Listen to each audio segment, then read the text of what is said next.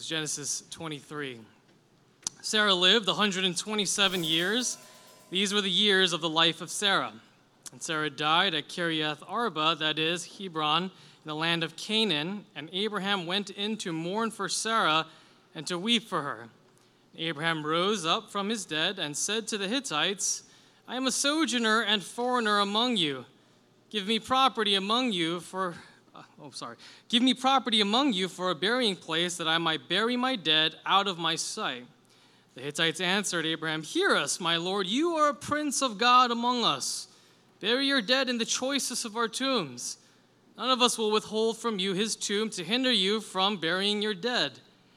Abraham rose and bowed to the Hittites, the people of the land, and he said to them, If you are willing that I should bury my dead out of my sight, hear me and entreat for me Ephron, the son of Zohar, that he may give me the cave of Machpelah, which he owns. It is at the end of his field. For the full price, let him give it to me, in the presence as property for a burying place. Now Ephron was sitting among the Hittites, and Ephron the Hittite answered Abraham in the hearing of the Hittites of all who went in at the gate of his city. O my lord, hear me. I give you the field. I give you the cave that is in it. In the sight of the sons of my people, I give it to you. Bury your dead. Then Abraham bowed down before the people of the land. And he said to Ephron in the hearing of the people of the land, But if you will, hear me. I give the price of the field. Accept it from me that I might bury my dead there. Ephron answered Abraham, My lord, listen to me. A piece of land worth 400 shekels of silver. What is that between you and me? Bury your dead.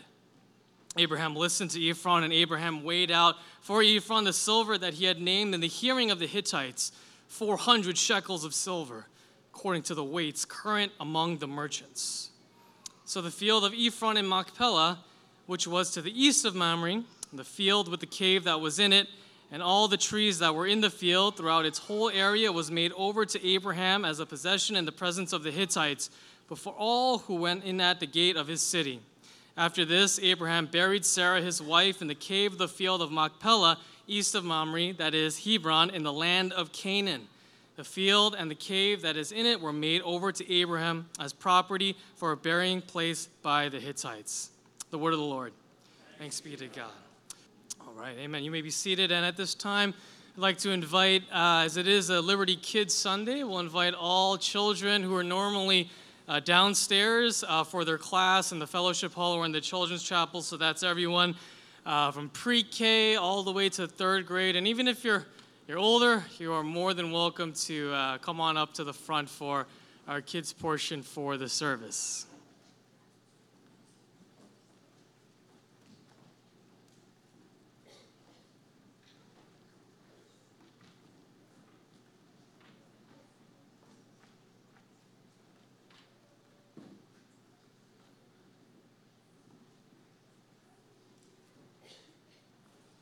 All right, good to see everyone again.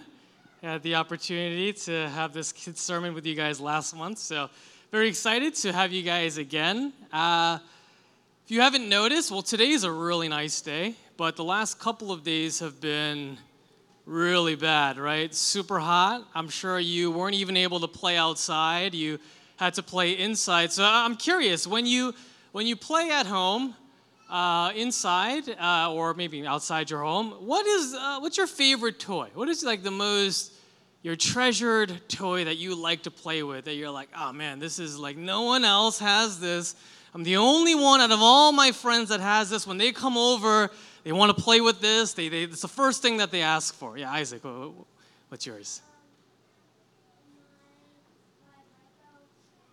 Okay, yeah, and I've seen it. It's really big. It's really nice. Okay, I wish I had a Lego set like that when I was a kid. Who else? Yeah, what's your favorite toy? Your Batman suit? Oh, man. Super jealous. I wish I had a Batman suit. How about you? Yeah. Your Transformer, okay. Do you have a favorite Transformer that you have?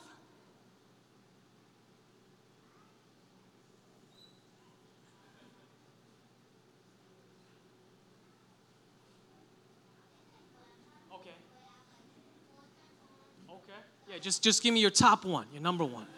Top one. Or you can give me all four if you can't decide on the top one. You think about it, and I'm going to come back to you. Charlie, you had your hand raised for a while. Okay. Oh, wow. Bouncy house. Where is it now? Oh, okay. Got peed on. Okay. Okay, yeah. I'm sure your friends aren't jealous.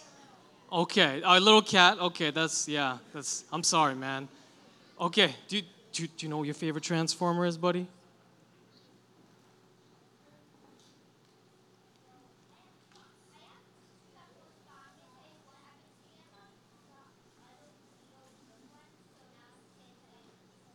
Okay.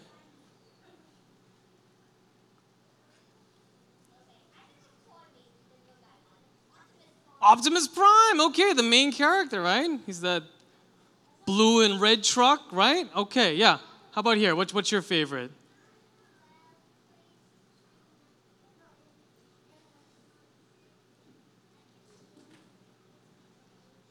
Oh, okay, your toy baby. That's cool. Nice. How about you? Right here. Your dragon. Okay, I've seen that dragon too. Very cool. Okay, these are all great toys, right? I didn't have many of these toys growing up. I wish I had a bounce house that wasn't peed on. I wish I had some Transformers. These were all great things. Now, when you go to your friend's house, right? When you go to your friend's house, what is something that they have, right? That when you come home, you're like, oh, Mom and Dad, you wouldn't believe my friend Jeff has this really cool thing. What are some of the things that when you go to your friend's house, you come back and you're like, oh, that's so cool. I wish that I had that toy. Think hard about that. What are some things? Yeah. A jungle gym. Wow, okay, yeah. That's something that I wish I would have too. Yeah, okay. Yeah.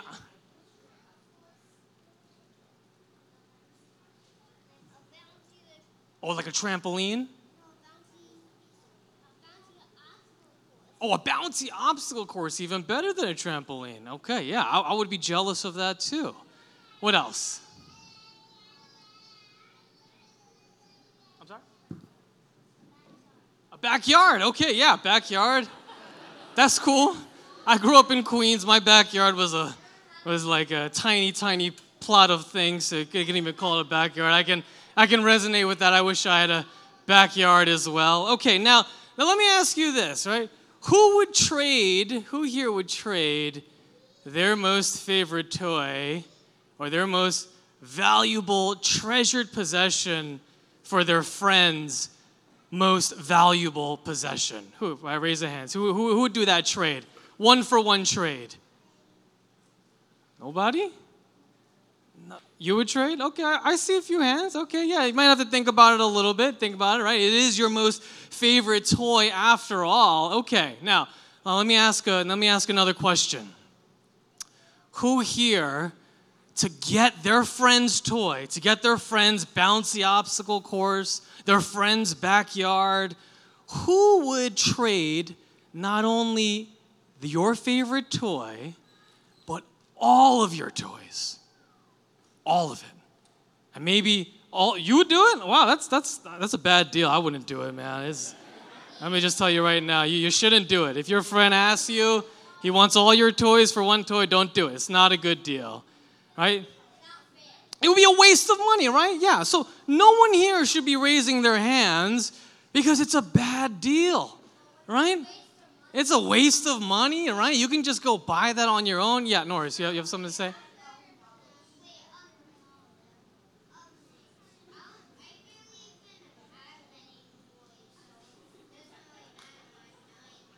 Okay, yeah. You don't have any toys to give, so this doesn't really apply to you, but that's okay. All right, Norris, how about this? If I gave you $10,000 right now, right? I wrote you a check, or I gave you cash, right? And who would pay $10,000 for just one of their friends' toys? No one, right? Like I said, it's a bad deal. It's too expensive. It's a waste of money. It's almost crazy. Yeah, okay, maybe 10,000 for all your toys. That's still a bad deal, man. I don't think all your toys are worth $10,000, man. Okay, but the story that we just read, there was a man named Abraham, right? We've been learning about this man named Abraham, and he actually goes and buys this field. He buys a field with this cave in it, but the weird thing about this story is that he pays a price that when anyone would look at that would say, oh my goodness, what a waste of money. You're paying way too much. It's almost as if he was trading not only his favorite toy, but all of his toys and all the money that he had just for this little piece of land. Little piece of land, that's right, a field. Now, why do you think Abraham would do such a crazy thing like this? Why do you think he would do this? Why would he do this bad deal? Everyone there is like, oh, what are you doing? Why do you think he would do this? Why would he pay this big price? Isaac, what do you think?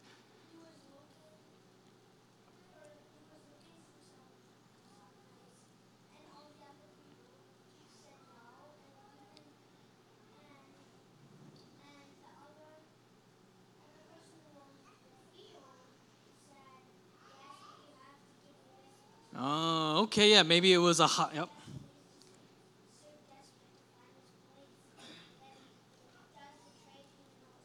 Yeah, he might have been really desperate. He might have really wanted this piece of land, and that's why he paid this high price. But I'm going to tell you why he did it. I'm going to give you the answer why Abraham did this crazy thing. He paid this huge price for this field of land. And it's because of this. Long time ago, God actually promised Abraham the land. And so in response, remembering that promise, Abraham was so confident. He didn't let anything deter him. He didn't let anything stand in his way. He didn't let other people saying he was crazy from stopping him from living in response to God's promise for his life. And for us this morning, God would never ask you to trade your toys or get into bad deals like this, but God has promised each and every one of you a lot of things. His promises are found in the Bible, and one of the promises that he has made to his children, and you all here this morning, is that when Jesus comes again, he's going to come. And when he comes, it's going to be a really special time that's never going to end. There's going to be no more hurt. There's going to be no more sadness. There's going to be no more tears. There's going to be no more worrying. There's going to be none of that. And because we have that promise, for us as Christians, we, like Abraham, can really live with a lot of confidence in this life. And even when the world tells us that we're crazy for believing in God, we don't have to listen to them because we know that God's promises are true. Amen. All right. You guys can go back to your adults now, and thank you guys so much for listening so well.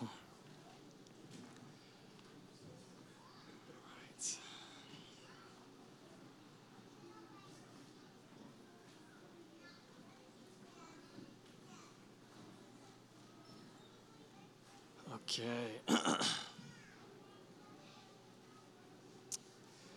All right. Now for us, as we jump into chapter 23 here, we remember the following Abraham's test in Genesis chapter 22, great demonstration of his faith in God. Here we come, a time of transition in the book of Genesis. Where we're transitioning from Abraham's story now to his son Isaac. And, as we've spent some time in Genesis, we've seen this slow unfolding of God's promises to Abraham, right? And when we remember God's covenant to Abraham, we can think about it that it had two main components. First, that Abraham's offspring would be great. It would be innumerable. He wouldn't be able to count his offsprings, and that his people would be the source of the blessing to the world, right? Those that you bless, I will bless. Those that curse you, I will curse. And the second part of God's covenant and promise to Abraham was the promise of a land, as described in Genesis 17:8. And I will give to you and to your offspring after you the land of your sojournings, all the land of Canaan, for an everlasting possession. And so while Abraham and Sarah witnessed the beginning of the fulfillment of his descendants, his innumerable descendants through Isaac, here in this transition chapter from Abraham to Isaac, we come to a point now where land becomes the focus of the story. So we see here in Genesis 23, it opens with a description of Sarah's age and the location of her death. Sarah lived 127 years, and Sarah died at Kiriath Arba, that is Hebron, in the land of Canaan. This is a significant event, right? The death of Sarah. We see Abraham mourning for the very first time, weeping for the very first time, something we haven't seen Abraham do in his whole life, only described here in this chapter, right? He didn't weep when he first left his country, which must have been a sad affair, leaving his land and his relatives. I'm not sure if he wept, it doesn't say so, when Lot was captured by invading armies, or even if he wept or mourned when he was told to sacrifice his only son. And so here we have this very significant event, and yet, as we continue on in the chapter, we see that this text here is much more concerned with the negotiation that takes place between Abraham and the Hittites, Abraham and Ephron, over a plot of land that he is trying to purchase. So we see here in verse 3, Abraham approaches the Hittites and requests a place to bury his wife. He starts by acknowledging that I am a sojourner and a foreigner among you.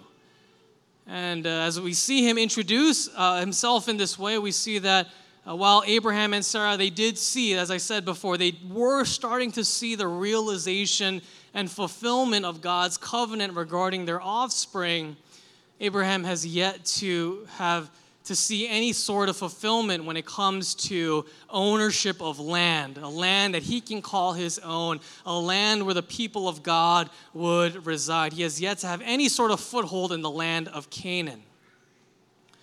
So in response, the Hittites, first they recognize Abraham's esteem, referring him to as the Prince of God among them. I don't know, maybe 2 chapters ago, Abimelech, the word went around of who Abraham is, and they say, you're a Prince of God among us, and they offer Abraham, pretty good deal, right?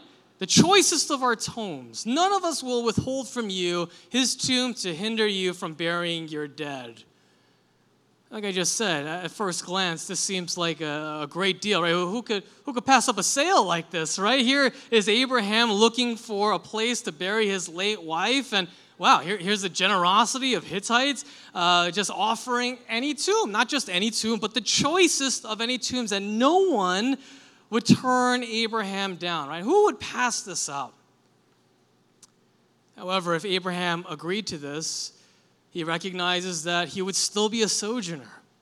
He would still be a wanderer with no real rights to the land, with no real rights as a resident of that area. And so while at first glance this offer does seem generous, it actually would restrict Abraham in many ways and prevent him from moving beyond his status as a stranger and a sojourner amongst the Hittites. And so this is like you say you're in your 20s or late 20s, and you and your bunch of your friends get an apartment in the city of Philadelphia. You guys all found jobs here, and you said, great, why don't all 5 of us will come together? It'll be great. We'll share one bathroom. It won't be a problem, and it'll be awesome.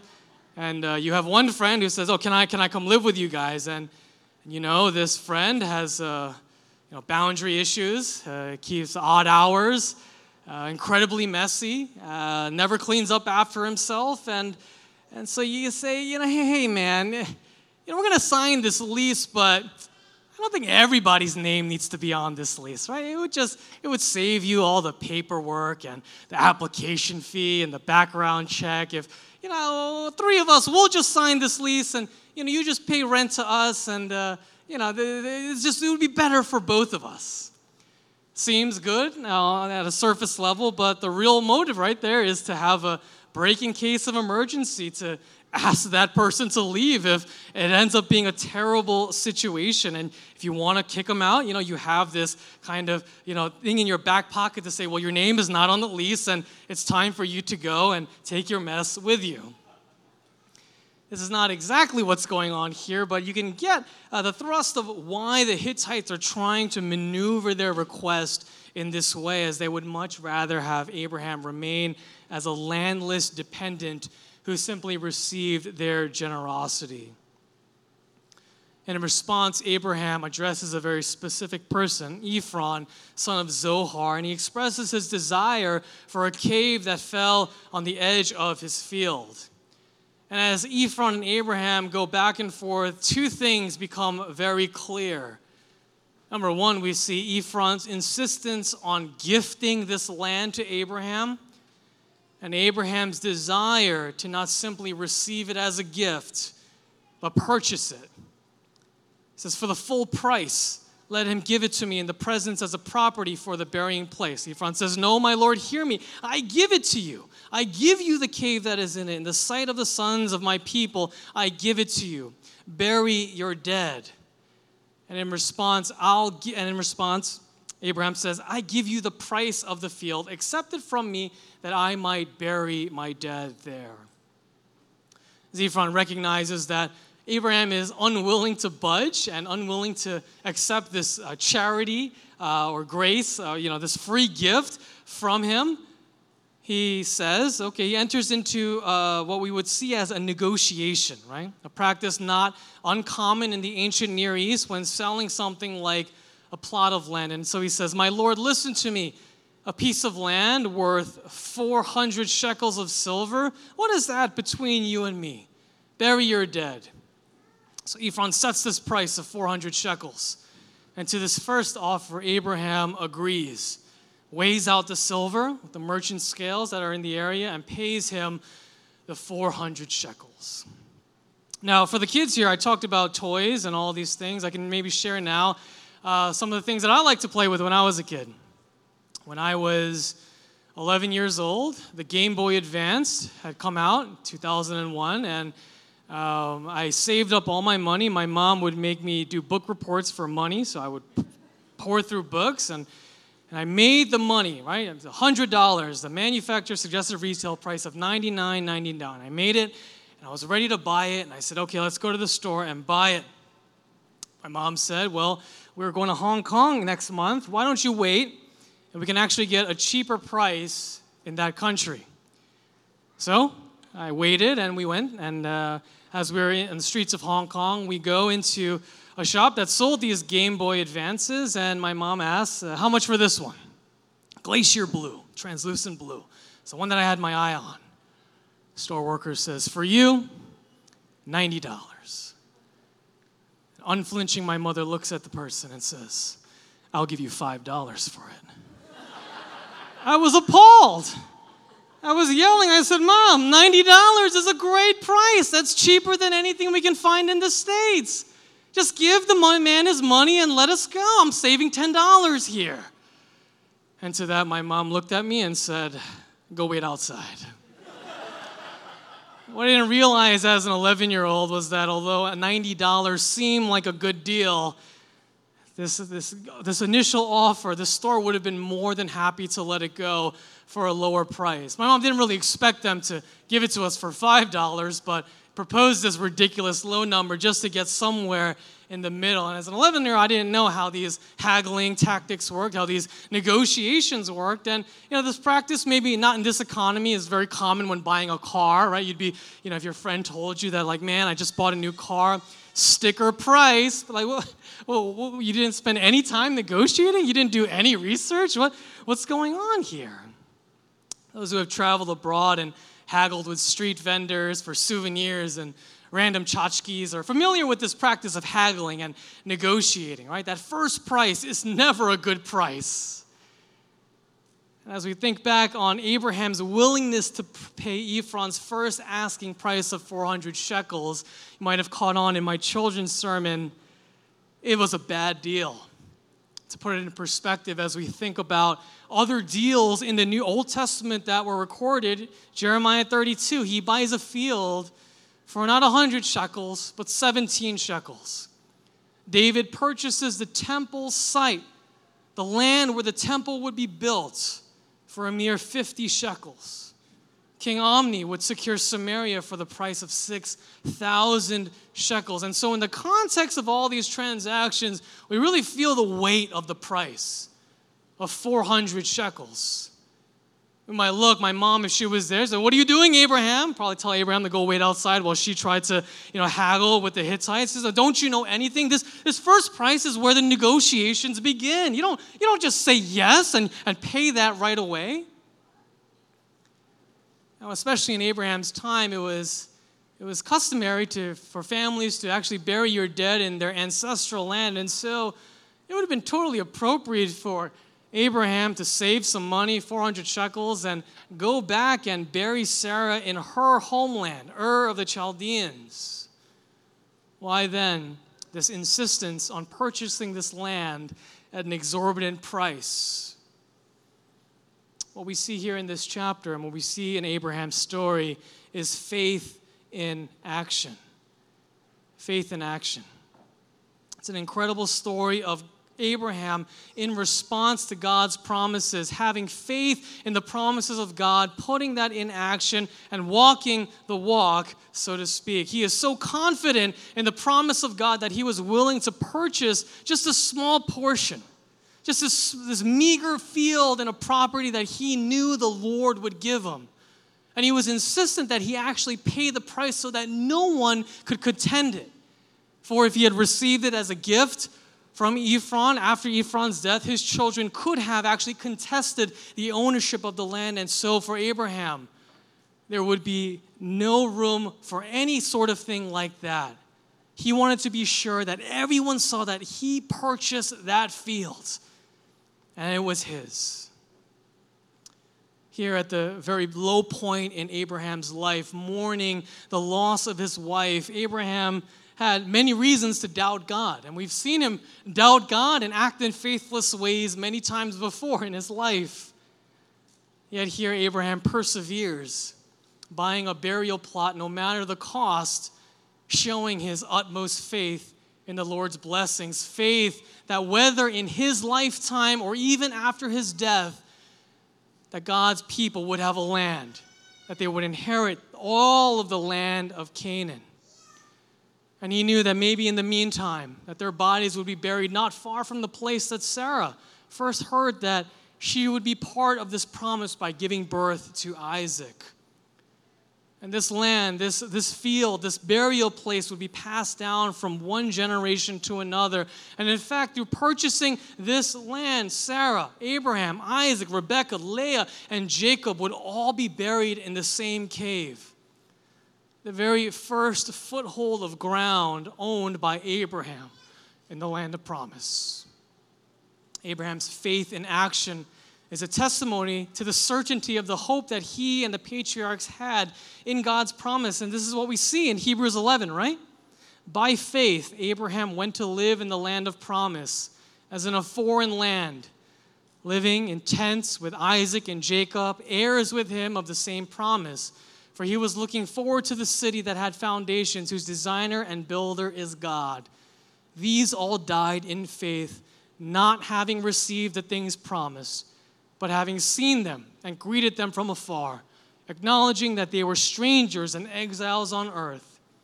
And as it is, they desire a better country, that is, a heavenly one. Genesis 23 in this way is a marvelous illustration of what we've just seen in Hebrews 11. God had promised Abraham that the land of Canaan was his. And yet, upon Sarah's death, he would owe nothing. And even after he secures a place to bury her, we see that he would continue to sojourn on for his whole life and would die with only this meager piece of land of promise to his name. But we need to see that this land, this small field, was a down payment. It was a guarantee of the hope to come. And through this, The bones of the patriarchs bore witness to future generations of their hope that the Lord would do so much for them, so much more for them in the resurrection than he did in their physical lives. We see this at the end of Genesis at Joseph's death, where he tells his brothers, I am about to die, but God will visit you and bring you up out of this land to the land that he swore to Abraham, to Isaac, and to Jacob. God will surely visit you, and you shall carry up my bones from here.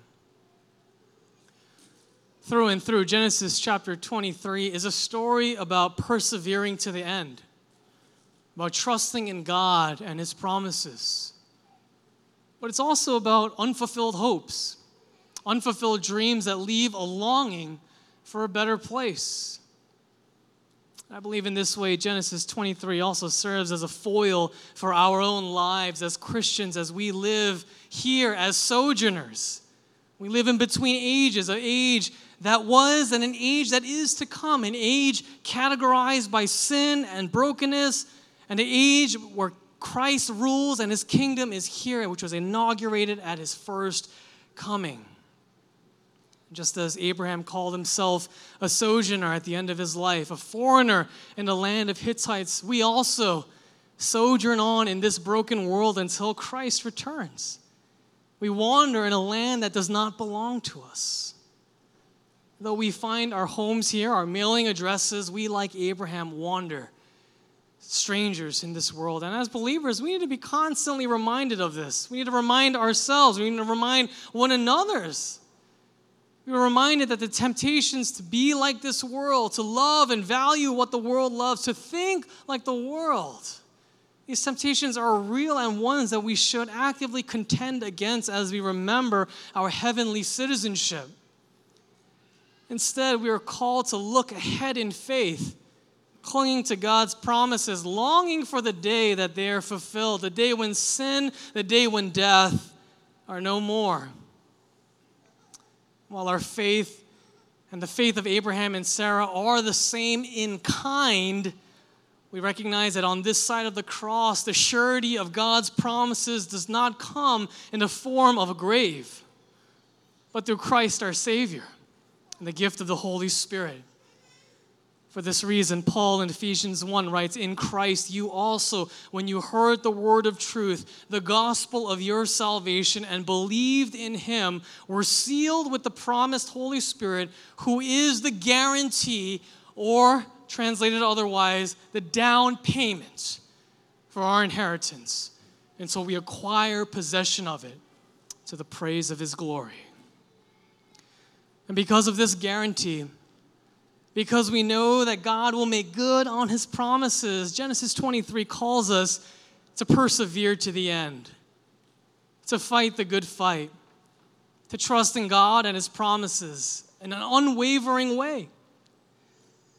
Even when our dreams, even when our hopes are unfulfilled. Brothers and sisters in Christ, as we look here at Genesis 23, it also asks us this morning, what ways has our faith in God's promises wavered as we wander here in a land that we do not belong to? What ways have we failed to persevere in our faith? How have we failed to put faith in action in our lives as we cling to our own strength, our own wisdom, our own faith in our battle with sin, in our marriages, in our careers, and with our children? The sad reality is that if we were to take an honest scope of our lives, the list runs long, myself included, the ways that we have failed to live out our faith, to persevere in God's promises. It's endless. We grow frustrated with God as we see day after day dreams unfulfilled, hopes dashed. We find that our lives and our attitudes reflect much more of that of the world, that where we do not belong. But God. Because while all of this remains the truth, while we mourn at our inability to put our faith in action, to cling to Christ in faith, we also at the same time rejoice that the fulfillment of God's promises is not dependent on our ability to persevere to the end, but instead it's grounded in Christ, who in his time on earth was able to perfectly persevere to the end, in perfect obedience to our Heavenly Father to the point of death on the cross. And the price that our Savior paid was not 400 shekels, but the price he paid was his life. And for that reason, we have received the Holy Spirit, same Holy Spirit that Paul writes that is a down payment, a guarantee of our inheritance. This same Spirit, he unites us to Jesus, a bond that can never be broken. For this reason, though we, like Abraham, Isaac, and Jacob, we all may die before Jesus returns. We may pass before Christ comes again to set things right, to put in our hands the fullness of our inheritance of a heavenly kingdom. Today, we still worship and thank God that our Savior assures us that all of his promises will surely come to pass, even if they must come beyond our lifetime. And knowing this, we strive towards perseverance in this life in response to God's promises, knowing that on that last day, when we see Christ face to face, he will welcome us and we'll hear from his words, "Well done, good and faithful servant." Amen.